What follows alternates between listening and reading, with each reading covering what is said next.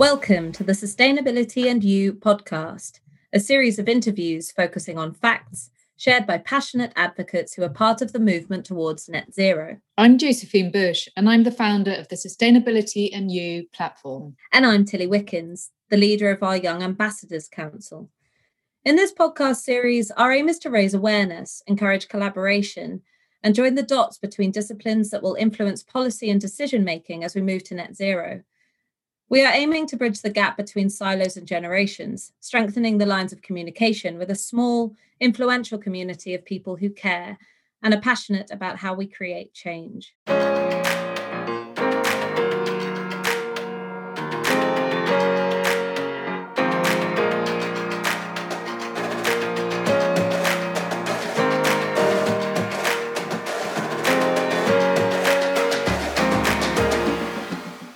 In this episode of the Sustainability and You podcast, we were lucky enough to interview Alex Milward, Director of Carbon Capture, Usage and Storage at BEIS. After a very successful career as a senior partner at EY, Alex has taken a leadership role in the development and implementation of the CCUS business model. Alex talks to us about the fundamental tenets of establishing an economic model that works within a world that is decarbonising and at an increasingly accelerated rate, and that consequently needs to look at a broad spectrum of technologies in the delivery of a lower carbon future. Alex articulately explains the balance of people, planet and profit as we look to fit CCUS into the energy transition landscape.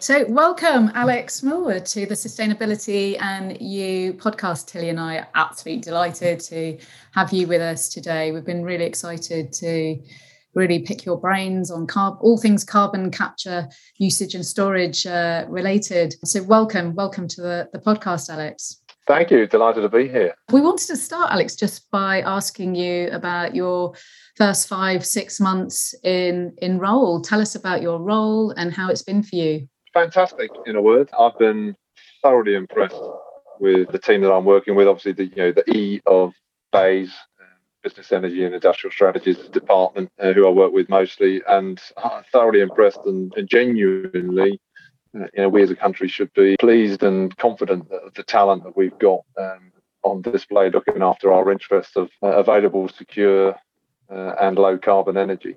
That said, it's a complex question to get answered through all those things.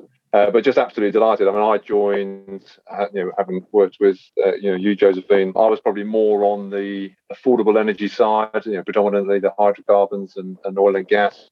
And I had a strong motivation for affordable, available energy, and it's lifting lives. And I suppose I had a supreme confidence in human ingenuity of solving the low carbon bit of energy, with all the good work and the talents that you've been doing in that area, in solar and beyond, working on that. But I guess my confidence waned a bit, that we would do it in time and at a low enough cost. And with the sort of market failures that exist in the energy transition, this is why it hasn't happened before. It sort of needs the public sector to address that. So if I was going to make a contribution, then moving from private sector was somewhere where I felt I could make more of a contribution to both sides of affordable, available energy and the low carbon, and just delighted. And the energy transition that's underway and accelerating in the UK has got a great team behind it. Lots of big, complex questions to answer.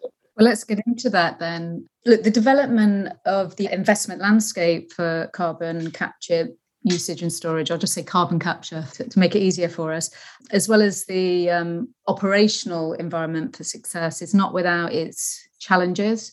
As you've alluded to already, there's been historic slow deployment, which has been a matter of concern when we look at what we're trying to do now. But I think the UK is uniquely placed, isn't it, to capture this market with its geological advantages.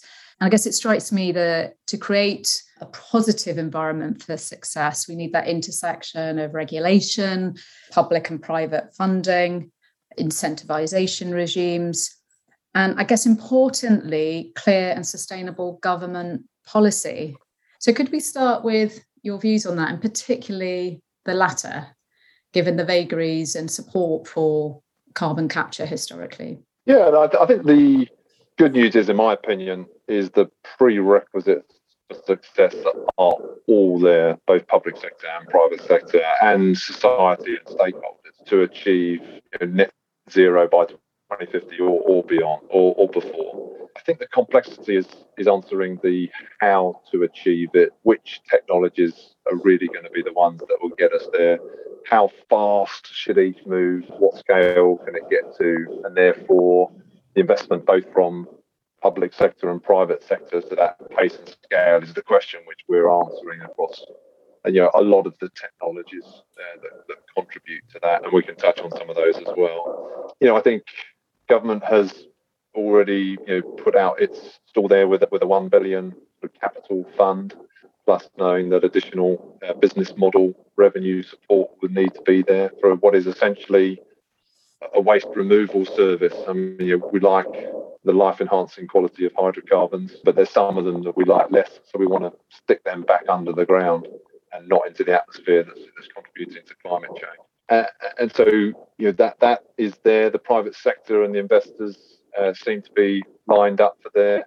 Last week, we published a study which we'd been undertaking for quite some time. That's called a public dialogue about what we think representative members of society view about carbon capture.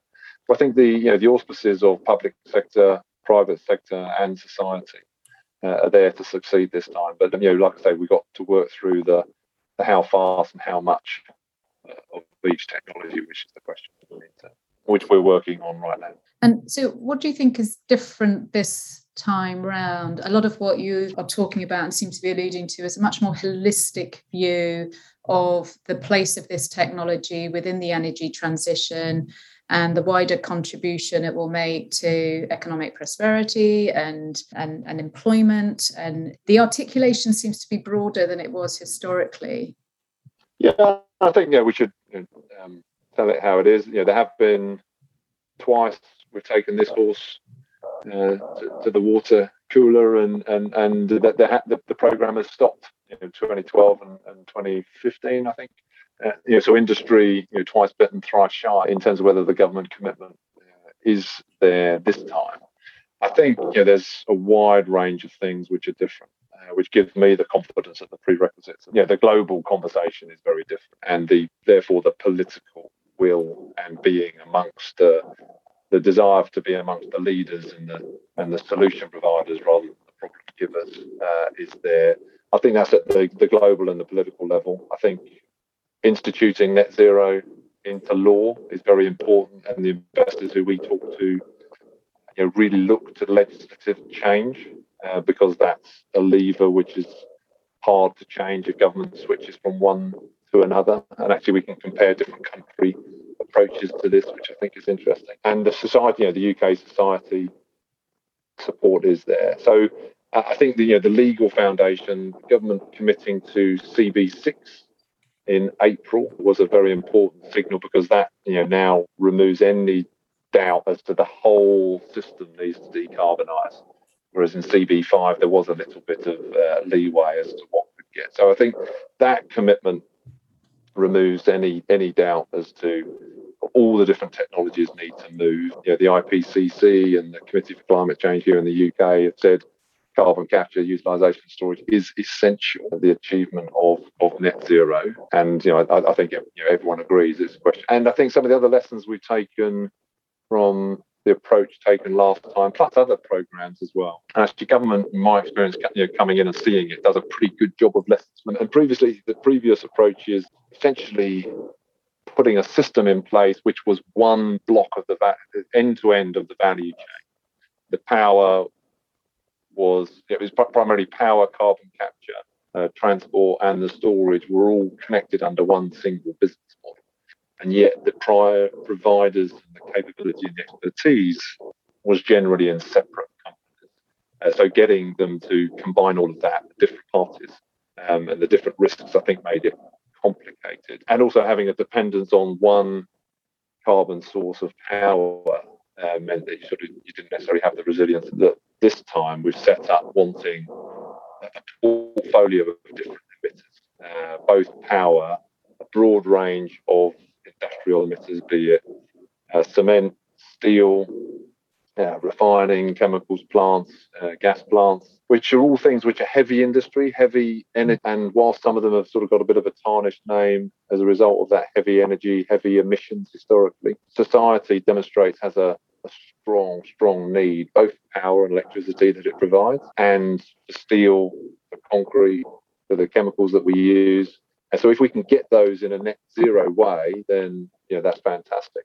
And then the third branch, which adds diversity to the system, the value chain this time, and the UK has taken a policy of what it calls colour blind on hydrogen. So using blue and getting to low carbon blue through gas-fired power and capture to generate that high energy through. And and hydrogen itself will provide a high intensity available energy source into these industries, the steels and co's, which are so-called hard to abate industries. And when I talk to the executives, they want high quality, reliable energy to run their businesses, and they really want to participate in net zero and in decarbonising their industry. They are members of society, they've got family, they've got friends, and they really want to be in a decarbonised solution. And they look at all the different choices that are available and what's likely to succeed or not. And their conclusion is, we'd like carbon capture, please, and the hydrogen benefit that provides, and the electrons that provides as we move from molecules to give us all of that, and to drive us forward and to protect the jobs that they've got, and to provide the products that we need, but convert them into green products, green steel, green cement.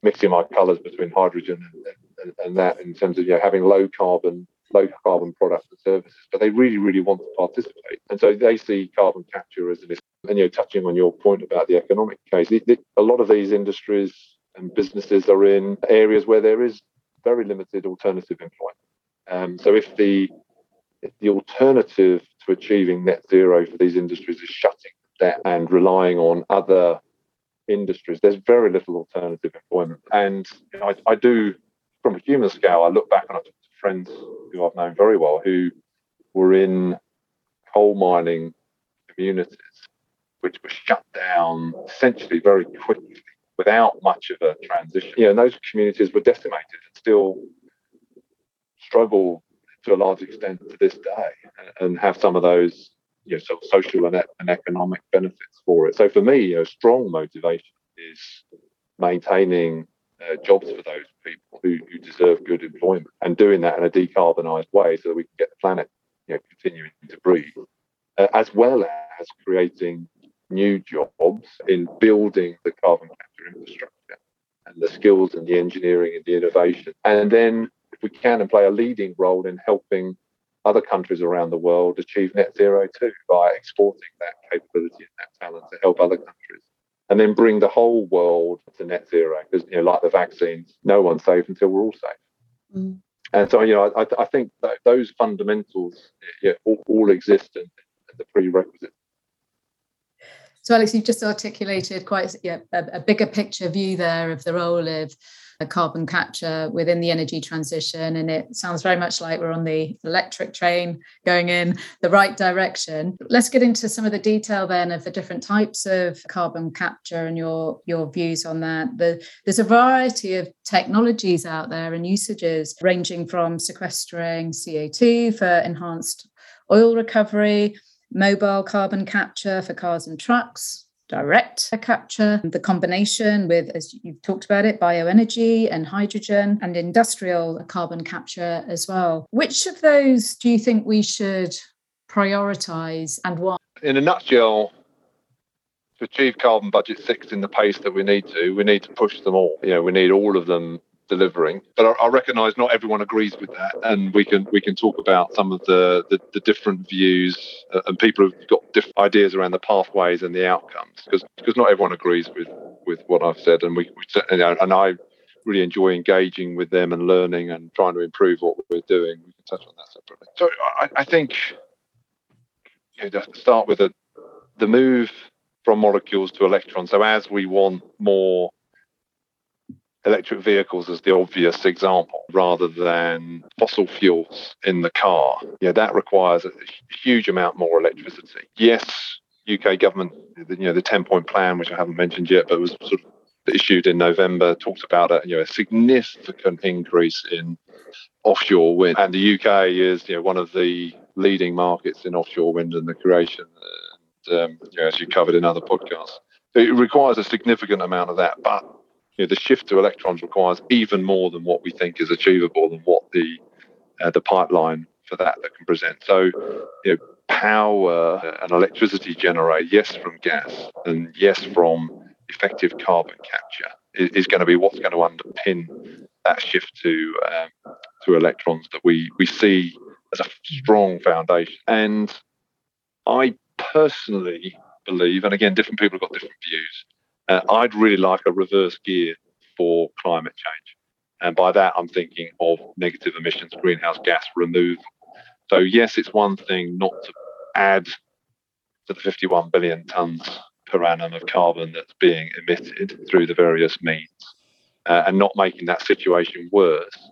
My personal view of some of the technologies we're talking about overly rely on us as humans to change our behaviour. And different people have got different views, but my personal view is I'd quite like to have the hedge or the insurance of negative emissions. If the building programme doesn't change fast enough, the transport programme doesn't change fast enough, do we want to have an insurance policy that can put us into reverse gear and remove some of the historical carbon emissions? And the only option for that is with carbon capture and storage that takes that through, and with be it direct air capture or biomass energy, which gives the benefit of electricity generation and more of those electrons and negative emissions. Biomass itself in its own individual conversation is controversial because a lot of people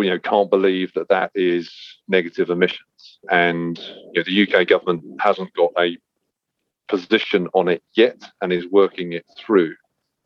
But it seems to me, from my personal research, this isn't a government policy opinion, but my personal research is sort of somewhat counterintuitively from burning wood chip and cast-offs of trees that you can get to negative emissions. Now, I think that's going to be a really hard sell for the public, where we're told trees are our friends. They're the lungs of our world. They help us breathe. They are the carbon capture. So I think it's going to be a really hard message, but the science, in my view, seems to be true. And my other sort of experience that underpins that is, unfortunately, if humans don't find that something is useful, humans tend to get rid of it. It's no surprise to me that our rainforests are reducing in large parts of the world, largely because the Western world, so-called Western world, doesn't value it, and it values the alternative use of land, be it beef, be it soya, be it other things, which then means the local communities sort of see that as a resource. And just like the UK exploited its coal resource, the Brazilians are saying this is a resource that we want to explore. So we as humans, as human race, needs to value those things a lot better. So again, when it comes back to bio, if trees don't have a use, then we'll get rid of them and use that land for something else. So it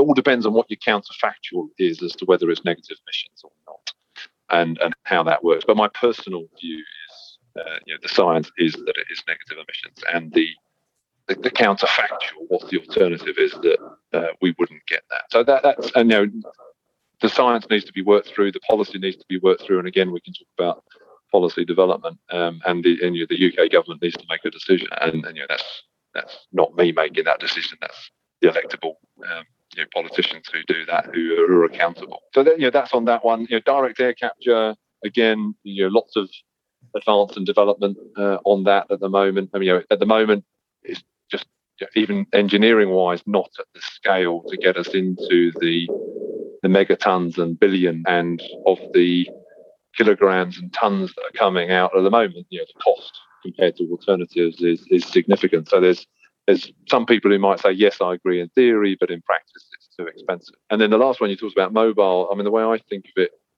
is, I think miniaturization, it happens on every technology. And for sure, there are waves afoot on that with the carbon capture as well. So at the moment, the capture tower attached to a power plant or an industrial plant is a relatively facility that you can see from around, which again then will raise into questions for planning consent, but generally is already in an industrial landscape where there's other even higher chimneys and elements. So that would depend on the local community what they see. But we are seeing innovation and compression of those capture towers, and there's people working extremely hard to try and get a capture tower essentially on a gas rig or an oil rig, which is a very small amount of space. So if you can put it behind a gas turbine, which creates the electricity on a oil rig or a gas plant, then you can make the production of that net zero and then re-inject that into the ground, which reduces some of your production emissions, which are about 2 to 3% of the UK's emissions. So I think that degree of compact is coming down. Whether it gets into cars and transport before hydrogen wins out as the energy vector for large-scale mobility, or electric vehicles are wall-to-wall, I don't know. We'll see. And then, one of the things we as government are trying to do is create the environment by which the market decides what the technology winners are and the incentives to do so. So, people can make those choices themselves. Conscious, I've been waffling on a bit, but there's two other points. You talked about usage and enhanced oil recovery. Some countries do use it for enhanced oil recovery. The advantage from an economic perspective is that that then has a value add usage where again, against some people's wishes, that will produce oil which lifts lives and all of those things, whereas some people wish we weren't using it for that. But it's got a value add activity as opposed to a waste removal activity, and no one really likes to have to pay for waste removal. They do it when they're regulated and told to do so, including us in our homes. And then when it comes to other forms of usage, the government policy is permanent and safe storage of carbon and removal of carbon, which is offshore and under the seabed. I would love for there to be far more value add usages that are created, because then the incentive changes for people. And there are some fantastic fertilizer companies, again, which UK government, we can come to the innovation question again in a minute, have supported in the early stages, where they inject carbon into waste product that makes a zero carbon, and you can even get into negative emissions, fertilizer that then gets into the ground, and then the carbon is sequestered into the ground. The question is, how long is that? Is that permanent, as in geological permanent, tens of thousands of years, or is it sort of hundreds of years? So, but I would buy, if we could get to more value add usage, even if it's just for 100 or 200 years, I think that buys us a lot of time as society to then innovate and engineer lots of other changes. And I think we need the time. So if you infused carbon into concrete, you can get green concrete. It goes into a building. Eventually that building will crumble, which is why it's not permanent on geological terms. But I would buy that time that it gives us. And we'll come on to innovation, because I do think that's a really important area for future consideration. But I just wanted to pause for a moment and focus on the hard-to-abate sectors. And the deployment of carbon capture here requires either a complete reconfiguration of production plants and infrastructure, or new build. Now, clearly this is really very costly, and integrating supply chains, resolving the technical challenges, it's very risky and hard to finance. You and your team are devising and discussing and consulting on new business models to facilitate a stable investment landscape here. Could you just talk us through the fundamental building blocks of what's being proposed there and how that's evolving? Yeah, happy to. And actually, before I'll just say you use the word cost. Costly all depends on what you think the alternative is. Yes, waste removal that you're not doing today is more costly than not doing it. If you've got a free resource and then no longer that resource is free, that's more costly. Compared to, and I'll exaggerate, taking buckets and lapping out seawater from the centre of London, or building, even bigger flood defences. And we've seen the floods in Germany, we've seen floods in the UK. We're seeing Miami building flood wall defences on the sea, and I've heard astronomical billions of pounds. The cost of adaptation and the cost of is far higher. Yeah. So costly, I think, is a relative term, and we need to sort of think about how it is. And we have to personalise it then, don't we, as well? Because it's sort of bringing those examples to your front door, isn't it? And yes. saying, well, what am I going to do differently, or how am I going to invest differently when that reality becomes my reality? Yeah, no, I agree. And what will each individual do and pay, and then what's a fair distribution of any additional costs is another one. I should come back to the business model. So I think one of I talked about the dividing the value chain from the previous approaches on carbon capture into different segments, and we're looking to create different business models to support the different constituent segments.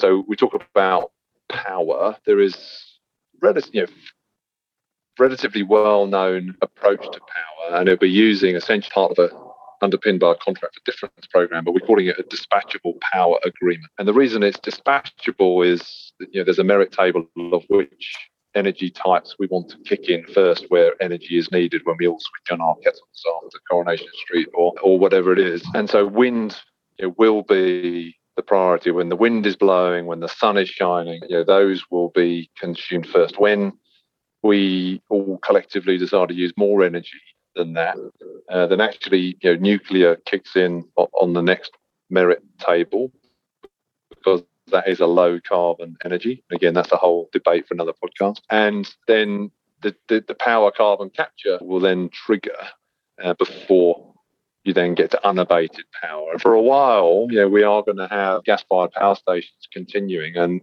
coal until 24, until that's phased out as well. So it's got a merit table essentially along the carbon emission element. And business very familiar with that, and the private sector is very familiar with that, and the risks and the rewards with that. And again, it's got the great advantage of being a value-add product. It generates electricity, which people want, and it lives life. And they can charge their electric vehicles, their smartphones, and everything else with it. So that I think has got a lot of support. The industrial, again, is a straight contract for difference, which industry is very familiar with, and again, underpinned the growth and expansion of the wind farms. We're essentially trying to find that optimum sweet point, what I call the Goldilocks point, between protecting the consumer, the citizens, the taxpayer, wherever that funding comes from, for paying for the waste removal, whilst giving enough incentive to the investors and the operators and the shareholders of a business to actually pay the extra cost for the carbon to be captured. And then there's a number of factors, but the amount of support that the industries get will reduce as carbon price goes up. So as we as society start to value clean air and carbon-free air, not totally free, we need to get it back down under 400 parts per million, then the amount of money that those industries will require to support them will go down. And that's a very, very similar model to wind farms, and investors who look after my mum's pension and an awful lot of other things on our behalf are very familiar with that. And so that becomes important. And that's in line with the presumably the reducing costs of actually installing carbon sort of capture, so that the cost curve goes down. So as each project comes on, I think they'll have a different contract and a different settlement, much like, again, wind farms. The amount of support the first ones needed before it was certain and before the cost curve came down. Actually, I was reading a stat the other day, something in a very short amount of time, cost of wind farm in electricity generation reduced by like 2/3 in remarkable. So the first ones who connect onto the network will need a bit more support than the 10th, 12th, partly as we expect costs to come down, and partly as we expect carbon value to go up, partly through the emissions trading scheme, which again is whole separate podcast. And so I think, and so investors are pretty familiar with that, and society is pretty familiar with that. And then the third component, well, actually, there's another one. A third component is then the transport story. So where's this carbon going to go? It needs to be captured. To start with, put into pipelines, but in future might be ship, might be rail, might be road, before then being stored permanently and safely under the sea in a store. And that will be a regulated asset-backed model. And again, both the public sector and the private sector are very well equipped with that. The electricity network that we operate, the gas, the natural gas which heats our homes and everything else, is very much in that structure. And so we'll need the legal foundation and the regulatory foundation. So again, get that Goldilocks point between protecting the consumers and the payers, which will be those power companies, those industrial companies will pay a service to the transport storage company. So to protect them from not paying too much, there'll be a regulated environment whilst allowing the investors of the transport storage company, a fair return for their risk and their capital and everything else. So again, there's a business model that people understand. And then the future business models to be created is hydrogen. How will that work? The whole hydrogen economy is perhaps less developed. Hydrogen is in the economy already, as we know, but carbon capture has been technically operating since the early 1970s. So there's probably a lot more experience in it. So the hydrogen business model needs to be developed. And then we talked about negative emissions. That one is one that, should we decide to go down that route, will need developing as well. But they're still in the draft mode. Is it a kind of, should we decide to go down this route thing, or is it further down the line than that? There's something quite mental about the thought of storing carbon sort of indefinitely under the sea. Like there's nothing that I can imagine storing for that long. And I know that there's sort of all sorts of infrastructure components to consider there as well, which obviously have been thought about. But I work for a business that is very circular economy focused. And for me, it seems kind of obvious to do what we can, even if it is shorter term, sort of hundreds of years rather than tens of thousands of years, to pump it back into industry. I don't know. Yeah, I think no, absolutely. We absolutely need to drive forward the usage and get as much of that as possible. And if we could get billions of tons, even only temporarily stored for 200 years in paperback book rather than digital books, that would be fantastic, because the tree absorbs the carbon, it grows, and then it's stuck away and stored in a paper, and then you grow a new tree which stores more and you put it into paper. So ironically, this move to digital is removing one of the uses for trees and therefore uses for carbon reduction. So buy more books. Actually, although my brain's not big enough to work out whether the zero sum game of that is actually carbon negative or not. But my view is the speed that we need to operate. So the great thing about the pandemic, in my view, and if there is a great thing, the silver lining, is we've started listening to science, and the science says get this done by 2050. Or you're in that irreversible point. And the scientists also say get the bulk of it done by 2030. So when I look at the balance of probabilities of, will there be enough innovation on the usage cases to not need storage by 2030? I'm like, you know what? I'm personally willing to pay more tax to hedge my bet and have a store. And if a great technology comes out that means we don't need them, wonderful. I can't see that happening. But we will need to give the investors in those stores enough confidence of the duration. And from my view, the science seems to be saying, we need it, and we need it to be stored permanently. And let's not forget that's where the carbon came from. We're putting it back where it came from. And again, the science shows that it is safe to store permanently. Okay. And in a kind of in indefinite quantities as well, because what I also get concerned about is this kind of behavioral complacency that is sort of offered up by saying, you can kind of do what you want because we'll capture all the carbon that you use. And I know that's a very simplistic, exaggerated way of saying it, but there is this kind of, okay, well, I can, I'll fly to Bristol because it's quick and it's easy and I'm going to capture the carbon to do it. So Yeah, this again, I think is a valid principal view of the opponents of it. Is, does it give us enough of an incentive? But again, it's what do we want to hedge our bets on? Do we want to put it all into Plan A, that people change their lifestyle? History shows that people don't. In my view, personally, I'm not willing to take that gap, and so. No, there is a finite amount of storage, and so the idea is look, we can, and there's someone's done a study to be verified, but sort of 200 years worth of UK emissions can be stored, and my view is that 200 years you can change a lot, human behaviour can change a lot, consumption can change a lot, such that by that time we're not adding to in our day-to-day. The incremental is not there, so if we can buy 200 years of technological transition such that when we drive, move, make things, we're not adding to the carbon. And I think 200 years we can do it. 10 years, I don't think we can. So that's kind of my personal view. And so we need it. And, again, I'll be flippant, but if the space billionaires manage to get Mars as a giant carbon storage location, and if we can use hydrogen jet fuel, which is net zero, to get the carbon up there, and people can continue to do it, then why not? If it's truly net zero, then why not give people the life enhancing quality of mobility? I think it brings cultures together, it lifts lives, it gives employment. Mobility is incredibly rewarding. The 600 million people in Africa alone who are off the grid deserve mobility, just like we do. And if we can give it to them in a net zero way, wonderful.